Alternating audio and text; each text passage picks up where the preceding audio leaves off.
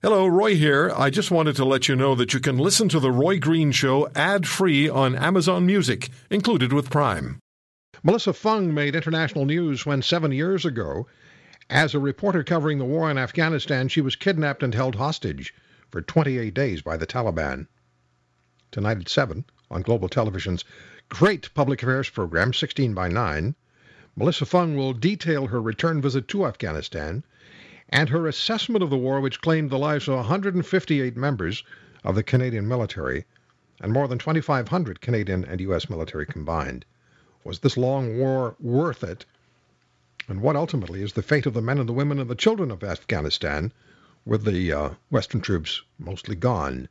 Melissa Fung joins us on The Roy Green Show on the Chorus Radio Network. Melissa, thank you for making time. And I remember well how harrowing it seemed to me when I first heard your story and what you'd endured 7 years ago, and so relieved that you were able to extricate yourself from that situation. It all comes back very, very clearly. How are you? Hi, Roy. It's good to be with you. I'm really good. I am. It seems so long ago, and it was 7 years. I keep thinking it's been longer than that, and sometimes it does feel surreal, like it happened to somebody else. But I'm really good, as you will see from our show tonight on 16 by 9. So tell us, please, what it is that made you want to go back to Afghanistan and revisit where you were and where you were held captive. What made it imperative for you that you do that?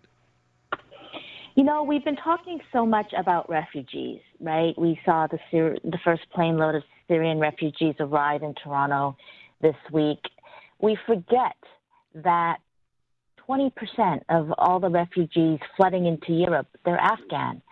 And we want to think that the war is over, right? As you said, we lost so many soldiers over there, and it seems like it was so long ago.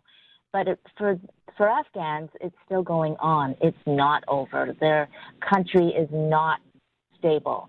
And they, as much as the Syrians are desperate to leave. So I really felt like it was a good time to go back and talk to some people who were trying to leave and some people who are stuck. And the people who are stuck are the people in the refugee camp. There are people who live in that camp who lived there 7 years ago.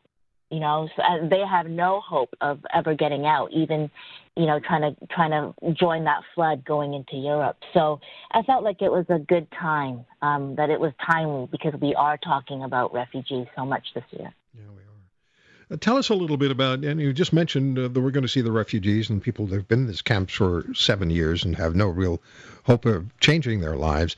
What else are you going to, without giving it all away, what else are we going to find out about Afghanistan today? What did you bring back with you?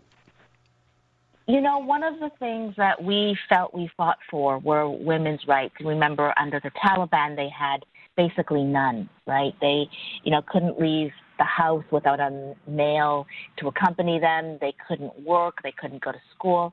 And so what I wanted to do was figure out how much progress has been made in terms of women's rights.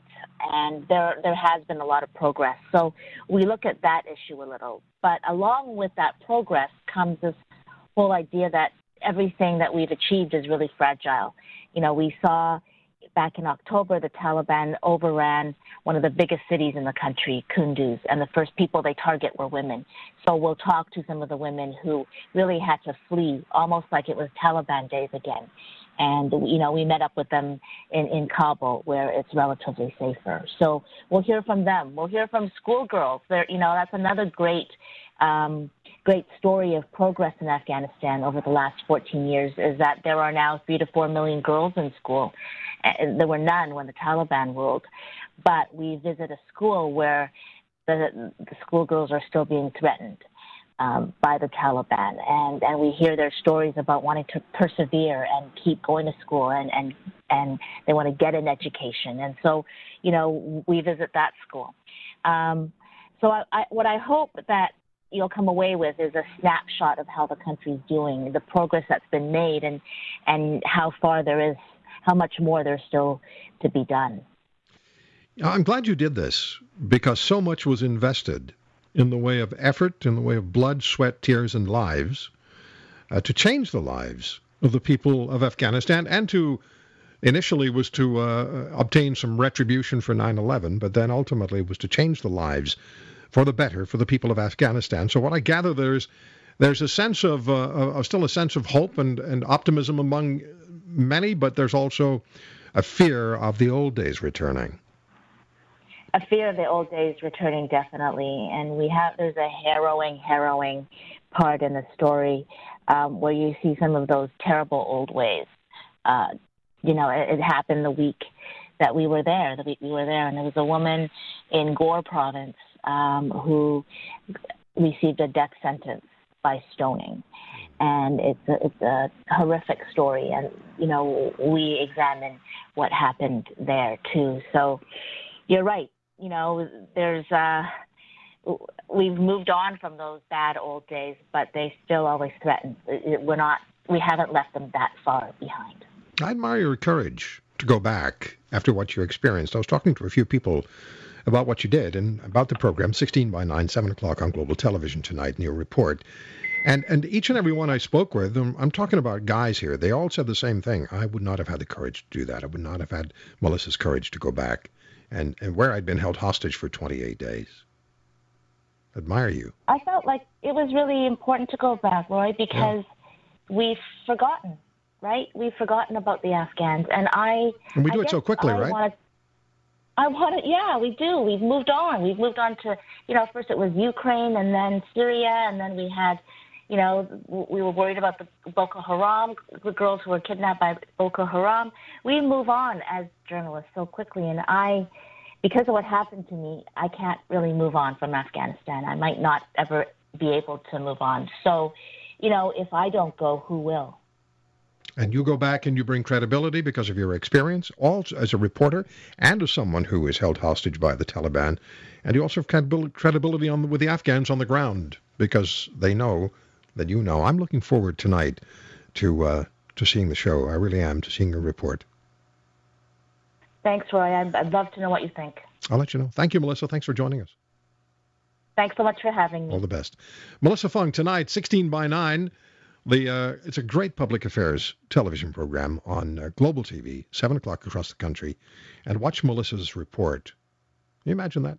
Being held hostage. It's not a video game, folks. This is real. Being held hostage for 28 days by the Taliban. And then going back and doing what Melissa did and reporting on it. It'll be really, really great television. So be sure to watch it.